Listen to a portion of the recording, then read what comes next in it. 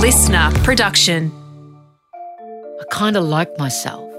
You know, it's taken a long, long time. But that kid to become this woman, she's had a go and she's doing all right. And she's a good person, you know, and that's what's important. I like her now. Hi, I'm Jess Rowe, and this is the Jess Rowe Big Talk Show, a podcast that skips the small talk and goes big and deep.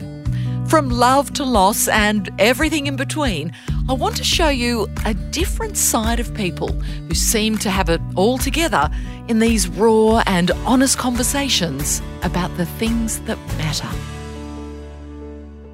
Leah Purcell is a creative force. She is one of Australia's leading actors, writers and directors with award-winning roles in theatre, film and television.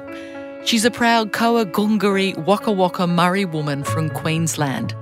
Leah describes herself as a truth teller, and she's fearless when it comes to sharing her story and giving voice to women who didn't have one. You must see her film, The Drover's Wife, The Legend of Molly Johnson. She's reshaped Henry Lawson's iconic short story to be told from the perspective of an Indigenous woman. It made me think, weep, and want to do more. Leah Purcell, I am just such a massive fan of yours. You are fierce and you're unapologetic. And that just comes through everything you do. Yeah. And I've been busting to get you into the studio to talk with you. Thank you for having me. It's a pleasure to be here. It's been on the list to do for a while now, hasn't it? So we finally made it happen, 2023. What I think is extraordinary about you is that you're an exceptional storyteller. And you've been telling stories ever since you've been in the spotlight. But what I found compelling is that you describe yourself, though, as a truth teller. Yeah, look, I've been telling stories since I was a kid, really. That was one way I could get through school, was if I took control of the narrative, you know, and told my stories, although some of the times the teacher said my imagination was far too wild and to go sit down. I come from a long line of storytellers. My mother was a storyteller. I've got aunties that are amazing storytellers. It's part of my culture to listen, to receive, to earn your storytelling talents. You know, when I go home, and that's home to Mergen, that's the bush, Cherbourg Aboriginal community, I sit very quiet because that's where all the storytellers are. And they all say, watch her, she's sitting quiet, she'll turn it into a movie. And I go, no, I'm learning. So it's part of who I am. But I guess the truth-telling came with the stories that I was receiving at those times.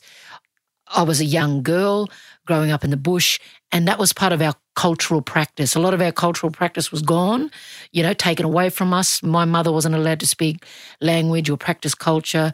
My grandmother was considered subhuman on her papers from the government. She was part of the stolen generations.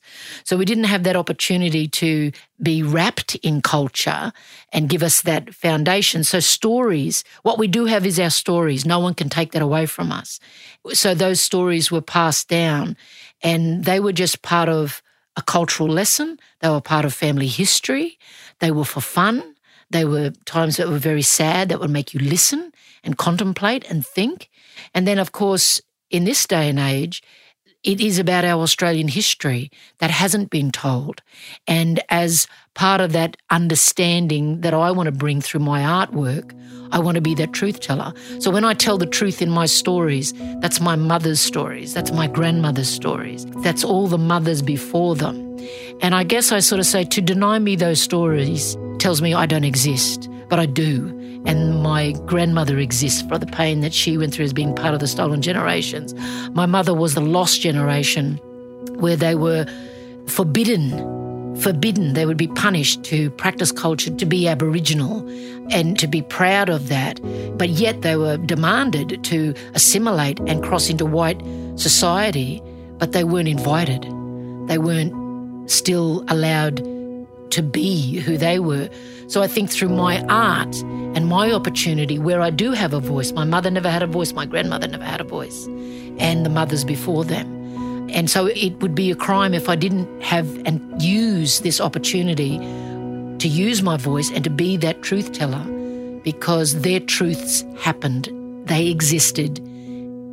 Those things happened, and now it's about understanding that and then moving forward so we don't repeat those actions. And that's why I proudly wear the title of truth teller. And as you said before, I'm a fierce bitch and I'll walk forward and I'll roll over anybody. And that is you, though. You are a force of nature, because you've said you basically just knock doors off hinges to make things happen.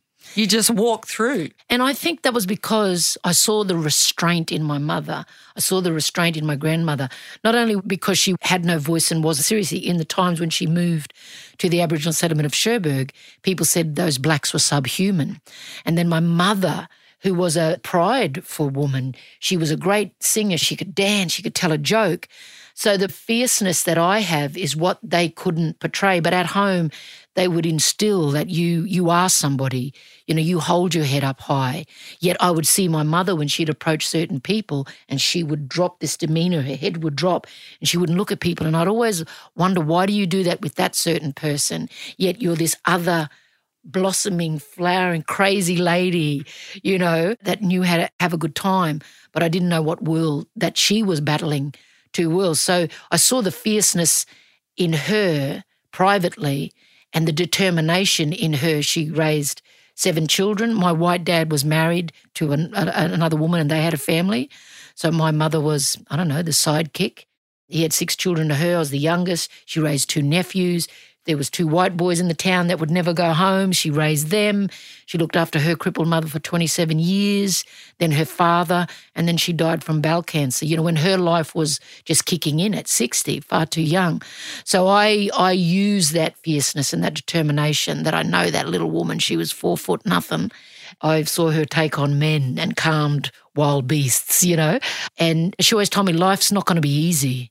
So the choices you make, you can either make it harder for yourself or you can make it a little bit easier. But don't expect that you're going to get anything. I always work on the theory, you come from nothing, you got nothing. It's easier to go back to that. I've no fear of failure, because when you come from nothing, it's all right, I can go back and live on $2 and, share in a bed or whatever. So it's about that determination to succeed. And whatever that is, whether I make $1 million, 10 million, or whether I never get there, but it's about doing and being happy in the life that I've chosen to live and following a dream. Very fortunate to be able to do that and be passionate about that and just working your butt off to get it just on a roll. I've been doing it for 31 years now and I'm just on a roll. It's crazy. And what a roll it is and has been. So you listened to your mum, but there were some things that you didn't listen to your mum about. What makes me laugh is that as a 4-year-old, were you telling your mum you wanted to be Doris Day? Yes. In Mergen, we only had 2 channels. So there was the ABC and something else. Of course, there'd be the Sunday matinees at 2 p.m. And we sit down and I loved my Doris Day, Liza Minnelli, Barbara Streisand, and watching the cowboy and Indians movies, the Westerns. And I just fell in love with Doris Day. She was a strong woman. She could sing, she could dance, she could act. And, she was tough, yet she was feminine. And I just said I wanted to be like her. And my mum said, look, you're black, you're from the bush, you're a woman. I don't think that's going to happen. Think about being a nurse or working at the meatworks. And I went, oh, okay. But I just, I packed that little dream away and I kept it, at the back of my mind. But I saw my family performing. So, when we'd have a barbecue, there'd be just so many people and lots of kids and I'd put on productions. So I sort of was living my dream through them. I just kept that little dream alive in my back pocket, When the time came, when I had to get out of Mergen, I wasn't in a very good way and I just had my daughter. So I was pregnant at 17. I turned 18 in August. My daughter was born in September. My mother died in October and I was in an abusive relationship. And I was nudging alcohol at the time because I saw my mum sort of dulling her pain through that. And I just sort of said, this isn't me. I don't like where it was taking me. There was suicidal thoughts. And I saw myself reflection in a mirror that I used to play in as a kid. I'd sing, I'd dance with Doris Day and Whitney Houston and Janet Jackson as we got a little bit older. But I saw myself in that, and this little voice came from that back pocket and said, "Didn't you want to act?" And I said, "Yeah, I did. But I live in Mergen and I have a kid. How the hell do I do that?" So how in the hell did you do that? As a 19-year-old, escaping, as you say, an abusive relationship. I mean, you literally climbed out the window of your house, didn't you? Yeah. I was too frightened to walk past the room, so I threw a lot of the bags out and got my daughter out. Now, there was one more bag that I left, and there was someone sleeping in another room, and I tapped on the window and I said, "I need the bag in the hallway." And I did, through the window, and I left. I had to do it. My mother wasn't there anymore. I didn't want this lifestyle because I grew up in pubs. I grew up around, there was pub violence. I probably spent more times in pubs when I was underage than what I don't even have a local now, like I just don't go there. I just spent too much time there and I didn't want that for my daughter. So I literally jumped in my car and then I went to stay with my sister for a minute. Then I went down to an auntie in Merimbula for about 3 months to get myself together, Auntie Faye. And she was great because she was like a surrogate mum, a grandmother for my little girl, because that's my mum's younger sister. And it was nice to have someone to just lighten that load because no matter what age you are, parenting, mothering is full on. And it was nice to have that, and it gave me an opportunity to find myself.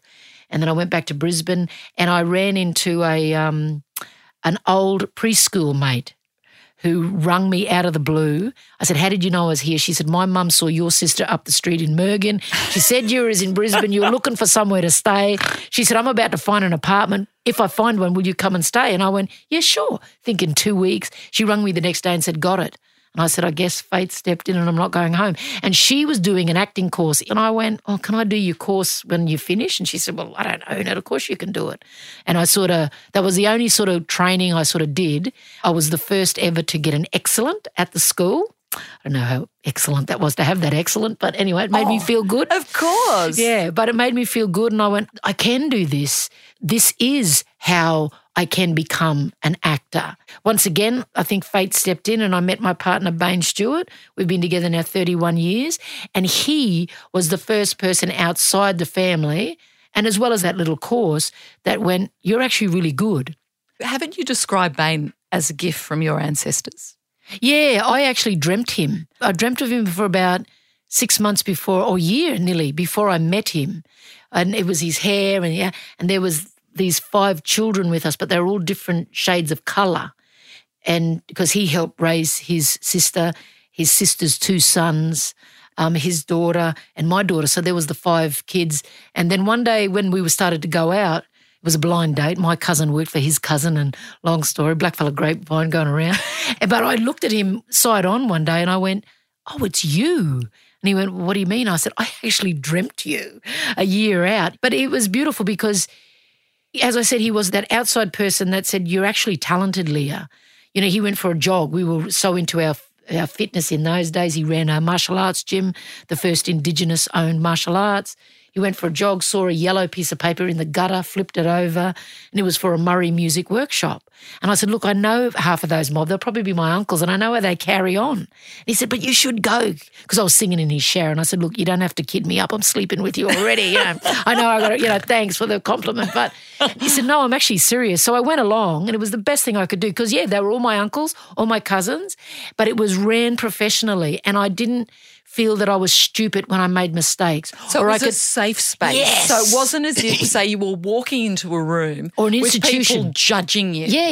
Saying you're not enough. Yeah. Or a school. I would never, if someone said go study, I said not in your life. They had to, chain me to a chair when I was at school in Mergen.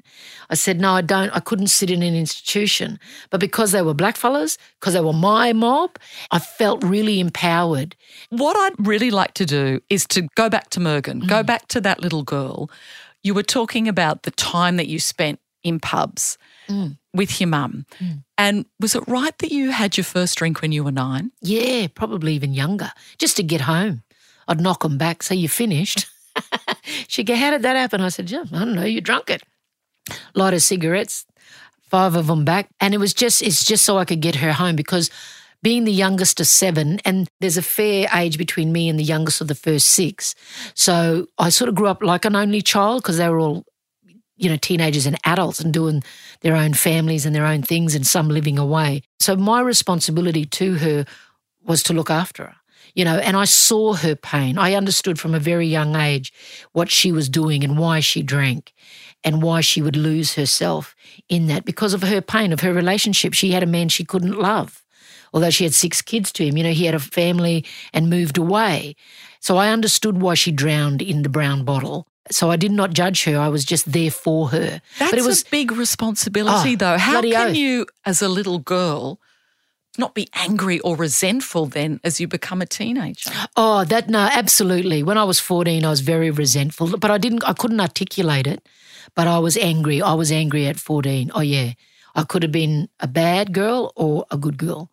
A little bit crazy there for a little while, but it was a teacher that sort of pulled me back in line. But no, absolutely. And it's stuff that you carry later because then you learn through the habits to abuse alcohol, and you come back and you go, that doesn't feel right, and you got to learn, if you're going to participate in that, how to drink for the pleasure, not to drown, and to dullen, as a lot of people do.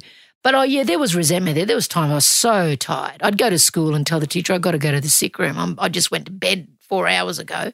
Because you'd put your mum to bed. Because I put my mum to bed. And because she had me at 42, and in those days, that was old. Of course, it's not now when you're, living in this time.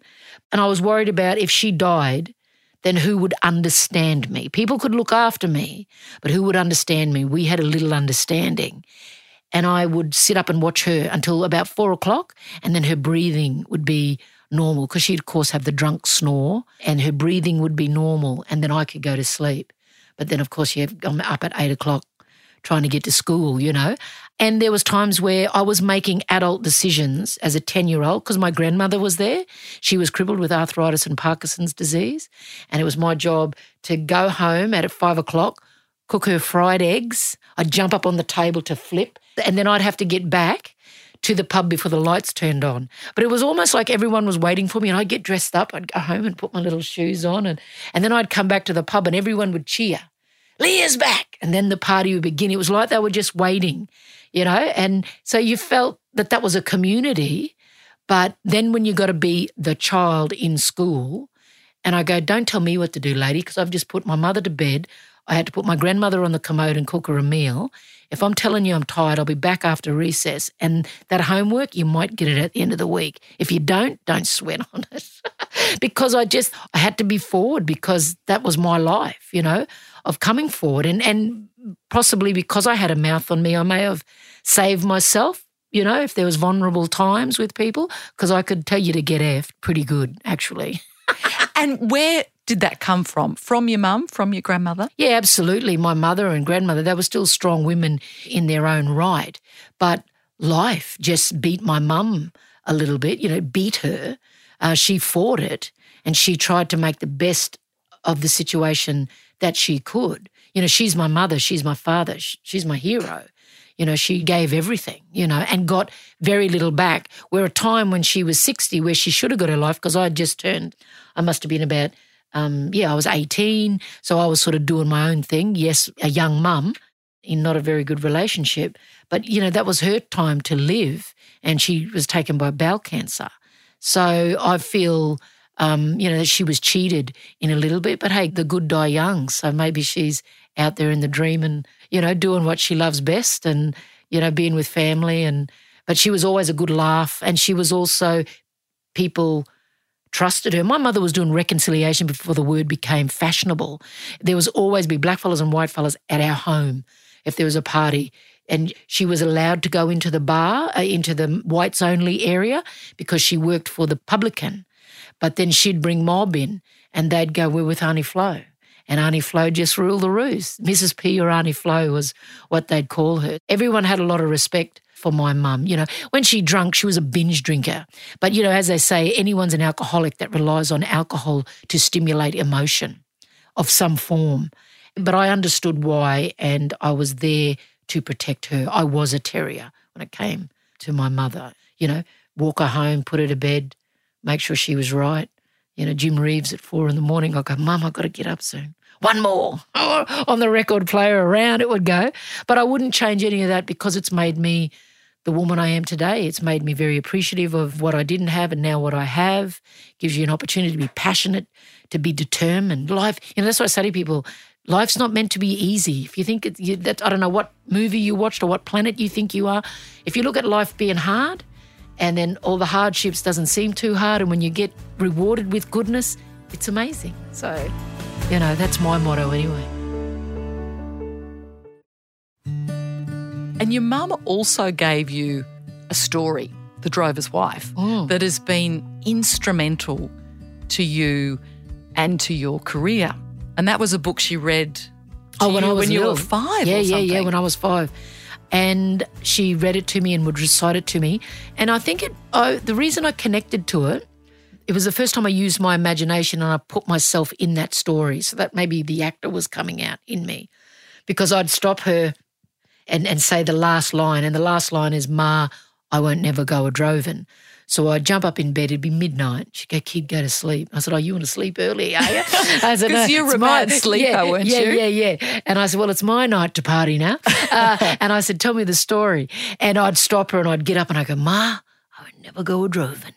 And, I probably wouldn't have went a drovin' if she didn't die, because I think if she had lived, I'd still be there. I would not be here because it was my duty to look after her. That's how I felt. So her death to me was a gift to set me free. And otherwise I would still be in Mergen looking after her today if she was still alive. So that's how I look at that. I look at that as my gift that set me free. Because when she died, I said, I don't have to be here. Her house is just a place. She lives in my mind. She lives in my heart. She lives in my spirit because of the stories that she told me. And Drover's Wife was one of them. And when I left, jumped out the window, got me bags, I pushed the car down the drive because I didn't want to start it up, kick-started it and off I went. But I nearly forgot that book, and I had to go back in for that as well. And that was the one thing, that book, I don't know why I took it, because at that time I was just running for my life and I was wondering where a full tank of petrol and whatever money I had in my back pocket was going to get me. I wasn't going, one day I'm going to make a movie out of this. And it was just something that I had. I knew I was 5 because on the spare pages I wrote Dick, Dora, Nip and Fluff, and that was from your grade 1 readers, so I knew that I was 5 years old and just kept it with me. So it was with me for about when I started putting pen to paper, it was over 42 years of having that idea, because then, of course, when I got into the industry and you go, going through things, there's that book. So I put it on the shelf to do something with. 2006, I was shooting Jindabyne with Ray Lawrence up in the Snowy Mountains, and me and Bain would go for a drive and have a look around, and I fell in love with the landscape, and I said, we don't utilise this enough in our films or on TV, and it was beautiful. And we went up to Mount Kosciuszko, walked right up to the top, and I literally just started yelling out, I'm coming back. I think I'm going to do something. I think it's going to be The Drover's Wife, and I'm going to be in it, echoed around the mountain ranges. So that was 2006, cut to 2019, and literally on the opposite range, I'm singing out action and cut, So but I did. I put it out there to the universe, and slowly but surely, opportunities came, because I was a director in a writer's workshop, and I got frustrated with the writers because they kept regurgitating the same stuff. And I go, Leah, don't get frustrated. Maybe it's time for you to sit down and write your next project. And that's when I went home. It was a Friday night, and I looked at my shelf, and that book was just sticking out a little bit further. That red cover was, the front had fallen off at this stage, and I went, it's time. And I plucked it off the shelf, put it beside me, and I said to Bain, I'm going to start writing something. Leave me alone. And I said, I'm not going to reread it. I just held it up, and I'm just going to remember what my mother told me. And away I went, 7 days. And it is the most beautiful film. The landscape, as you say, when you film Jindabyne, it's extraordinary the way you've brought that landscape to life. I wept watching it. There's so much that is in there. And for you to bring it to life in that way, I just think is phenomenal. I love watching my Joe cantering across the flats. coming home. Sun setting behind him, children running to greet him, waving his hat with joy on seeing him. Oh, thank you. I worked so hard. I had, 4 or 5 hats on. Other people had sent me scripts, like I've had a lot of scripts. Can you direct this? This can be your first film, They're giving you the sell, and I went, no, it's got to be something that I know. It's got to be something that I'm passionate about. And Drover's Wife was it. I believe my mother gifted me that all those years ago. And because I just so knew it. And then when I sat down to write from my mother's perspective and brought the stories forward, then I went back and reread it and put the Henry, and then I went, oh, okay, I can add that, and took a bit more from Henry. But then I went, it's not satisfying me. Where's the mongrel in it? Where's the Leah Purcell? And Bain said, well, then why don't you look at us as blackfellas? Where's our story through that? Because Henry only touched it and they were bad blacks and all of that. And I went, oh, yeah. And that's when the truth-telling, because he said, as blackfellas, if we can't tell our truths, then who can? And if we've got an opportunity to put this on the main stage or on a commercial screen, then that's where we're going to make a difference. And then I went and wrote for another 3 days without coming up for air, just a bit of water, and put my great-grandfather's story through it. Thought about my grandmother, like the piece of paper, for those who have seen it, the piece of paper that goes into the fire. That's my grandmother's story. Octoroons is what I would call Molly Johnson's children. Just a touch of the tar brush, but enough. For their protection, children's removal is authorized. You have been very good to me and my children over the years, and for that I am very grateful. But damn you to hell for thinking you know what's best for my children. I could take frames and write you a whole nother film from out of it.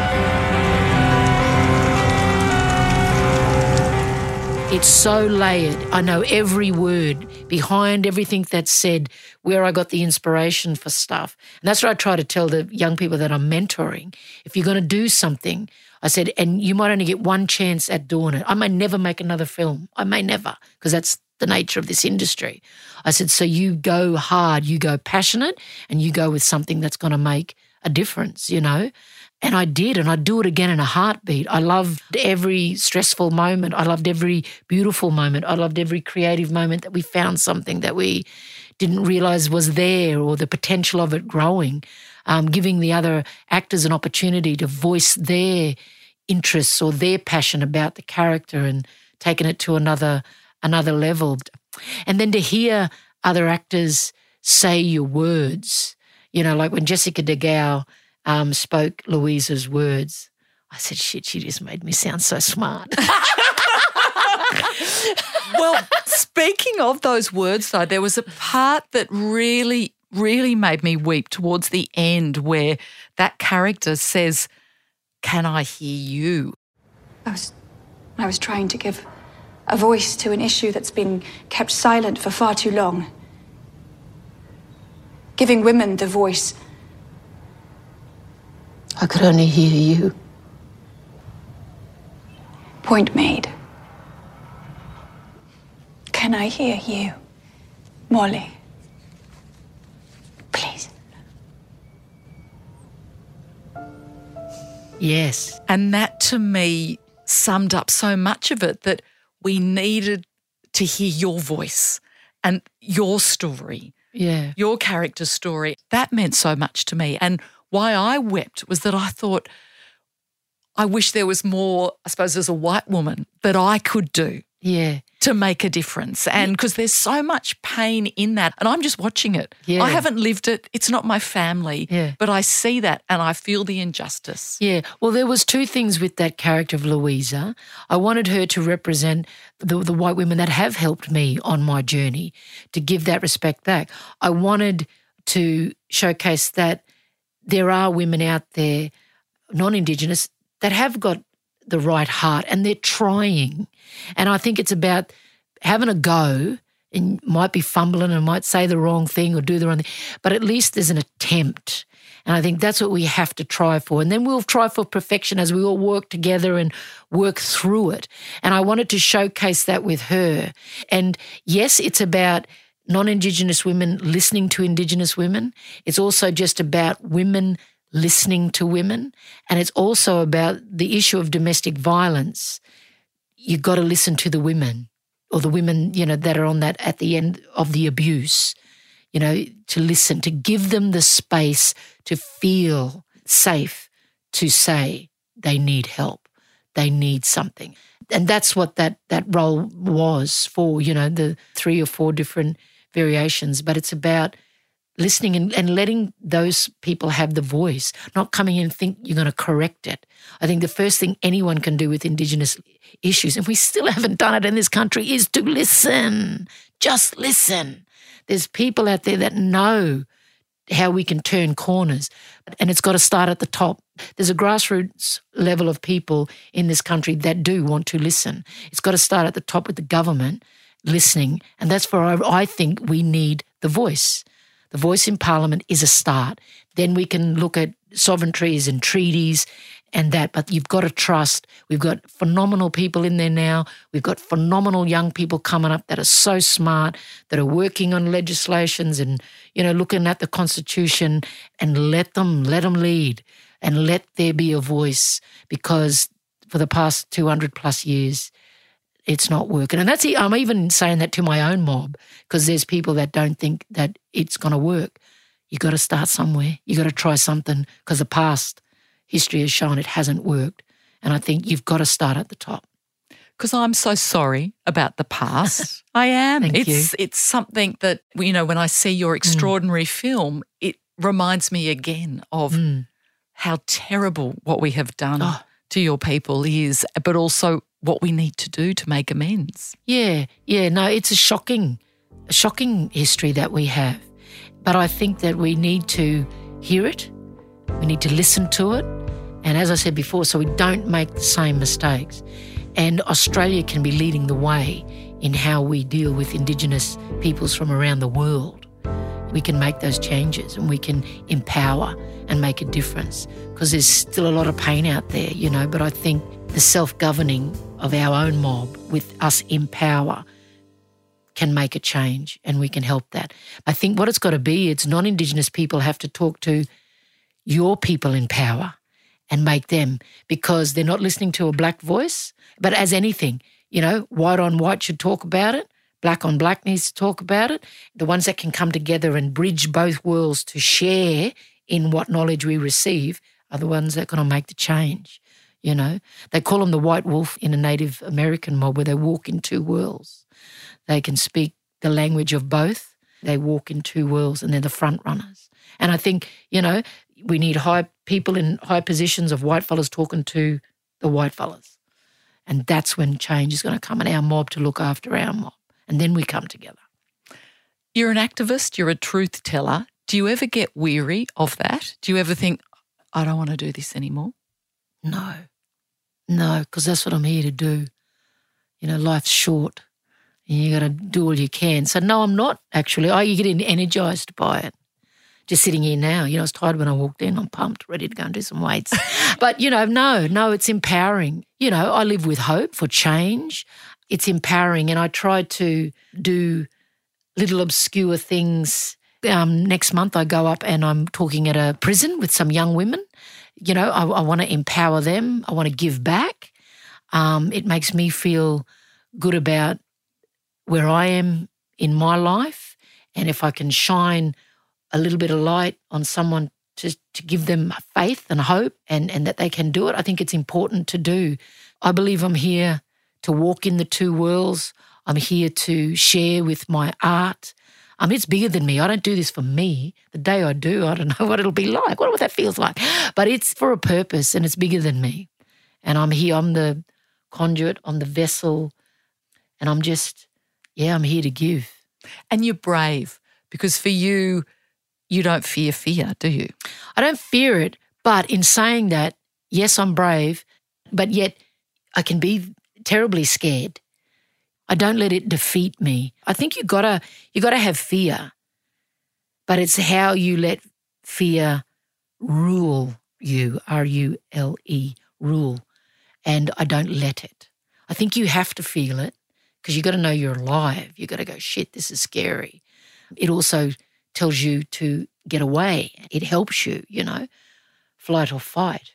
But I do like a good... No. Well, I tell you, some of those scenes in The Drover's Wife, you did those stunts. Yeah. And you've done stunts in Wentworth as well. Yeah. You are fearsome. That's from the boxing, I guess. We come from a boxing family. My father was a boxing trainer. So I jumped in the ring when I was about 5.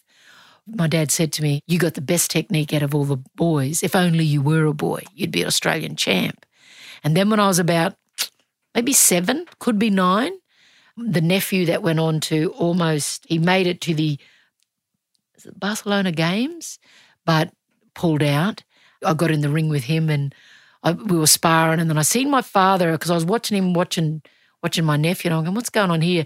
And I seen the old man just give him a nod, and bang, he planted me fair on the nose. I hit the canvas, and the old man said, you want to box anymore? And I went, no. And in those days, they didn't have girls doing that, but I became the best spit bucket girl. So I'd follow them around when they do all the tournaments, and I would hold the buckets. My reflexes, I catch things falling off shelves. I just go like that because I had to be quick because the boys didn't aim, they just spat, so you had to catch it. But I was part of that world. And then because of the training, and then I picked up with Bain, being a martial artist, so we had that in common.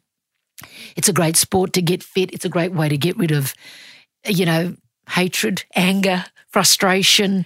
Because he used to represent boxers and kickboxers, but you were the toughest one of them all. Didn't Bain say? Yeah. No, I'd get in there, mate. He had Australian champs, and they were big boys, and they would just give it to me. I was all padded up because I'd hold the warrior pads, but mate, they didn't pull anything back. And I gave it back to them just as good as I got. But it was just, I like sport. I'm sport mad. I like to feel the pain in your body. I don't know, it's satisfying. After it, I don't know, maybe I'm weird. It's empowering too, when you're a woman. Like at the gym, I also held self-defense classes for the ladies that came in. And man, there was these quiet and timid. By the end of their 6 weeks program, they were getting in with knees and elbows and feeling confident, and even looking the part of strength deters people from coming at you, I said, it's a bluff, really. But I don't know, I just got enjoyment out of seeing how that empowers people and how good you feel and feeling strong. And my mother said, rely on no one. So, if you can do it all. But I love doing the stunts. I'm 52 now. I've got to stop. it. It's too hard. No, don't stop it. You keep being you. What I want to ask you finally is, when you look in the mirror now, what do you see? Someone who believes in herself finally. Believe in my grey hair, that there's wisdom there. There's experience there. I kind of like myself. It's taken a long, long time. But that kid to become this woman, she's had a go. And she's doing all right. And she's a good person, and that's what's important. I like her now. Well, I love you. You're extraordinary, Leah. Thank you so much for sharing some of your story with us. Thank you, Jessica. The warmth that just radiated from her when we sat here together in the studio. She invigorated me. She makes me think, and I am going to do more. As she said, we all have a role to play. We can't just put our hands up and say it's all too hard. There is something that we can do. And I thank you, Leah, for making me think. And if you're listening to this from Queensland, Leah is going to be directing Breaking the Castle this year at QPAC. Now, that is Queensland's Performing Arts Centre, and we've put a link in the show notes for tickets and info. And for more big conversations like this, follow the Jess Rowe Big Talk Show podcast. It means you will never miss an episode. And I reckon there's somebody in your life that you would like to share this conversation with. So go on, nothing's stopping you, share it with them. And if you enjoyed this episode with Leah, I reckon you'll enjoy my chat with Mitch Tambo. When you step out and you embrace all of who you are, it's not all going to be roses. There's going to be haters. That's just the walk of life, but no one can prepare you for that. And when you hit that, it's just you've got to have, a great support network. It doesn't have to be massive, but just a support network of people that you can draw on and feel okay. The Jess Rowe Big Talk Show was presented by me, Jess Rowe. Executive producer, Nick McClure. Audio producer, Nikki Sitch. Supervising producer, Sam Kavanagh. Until next time, remember to live big. Life is just too crazy and glorious to waste time on the stuff that doesn't matter.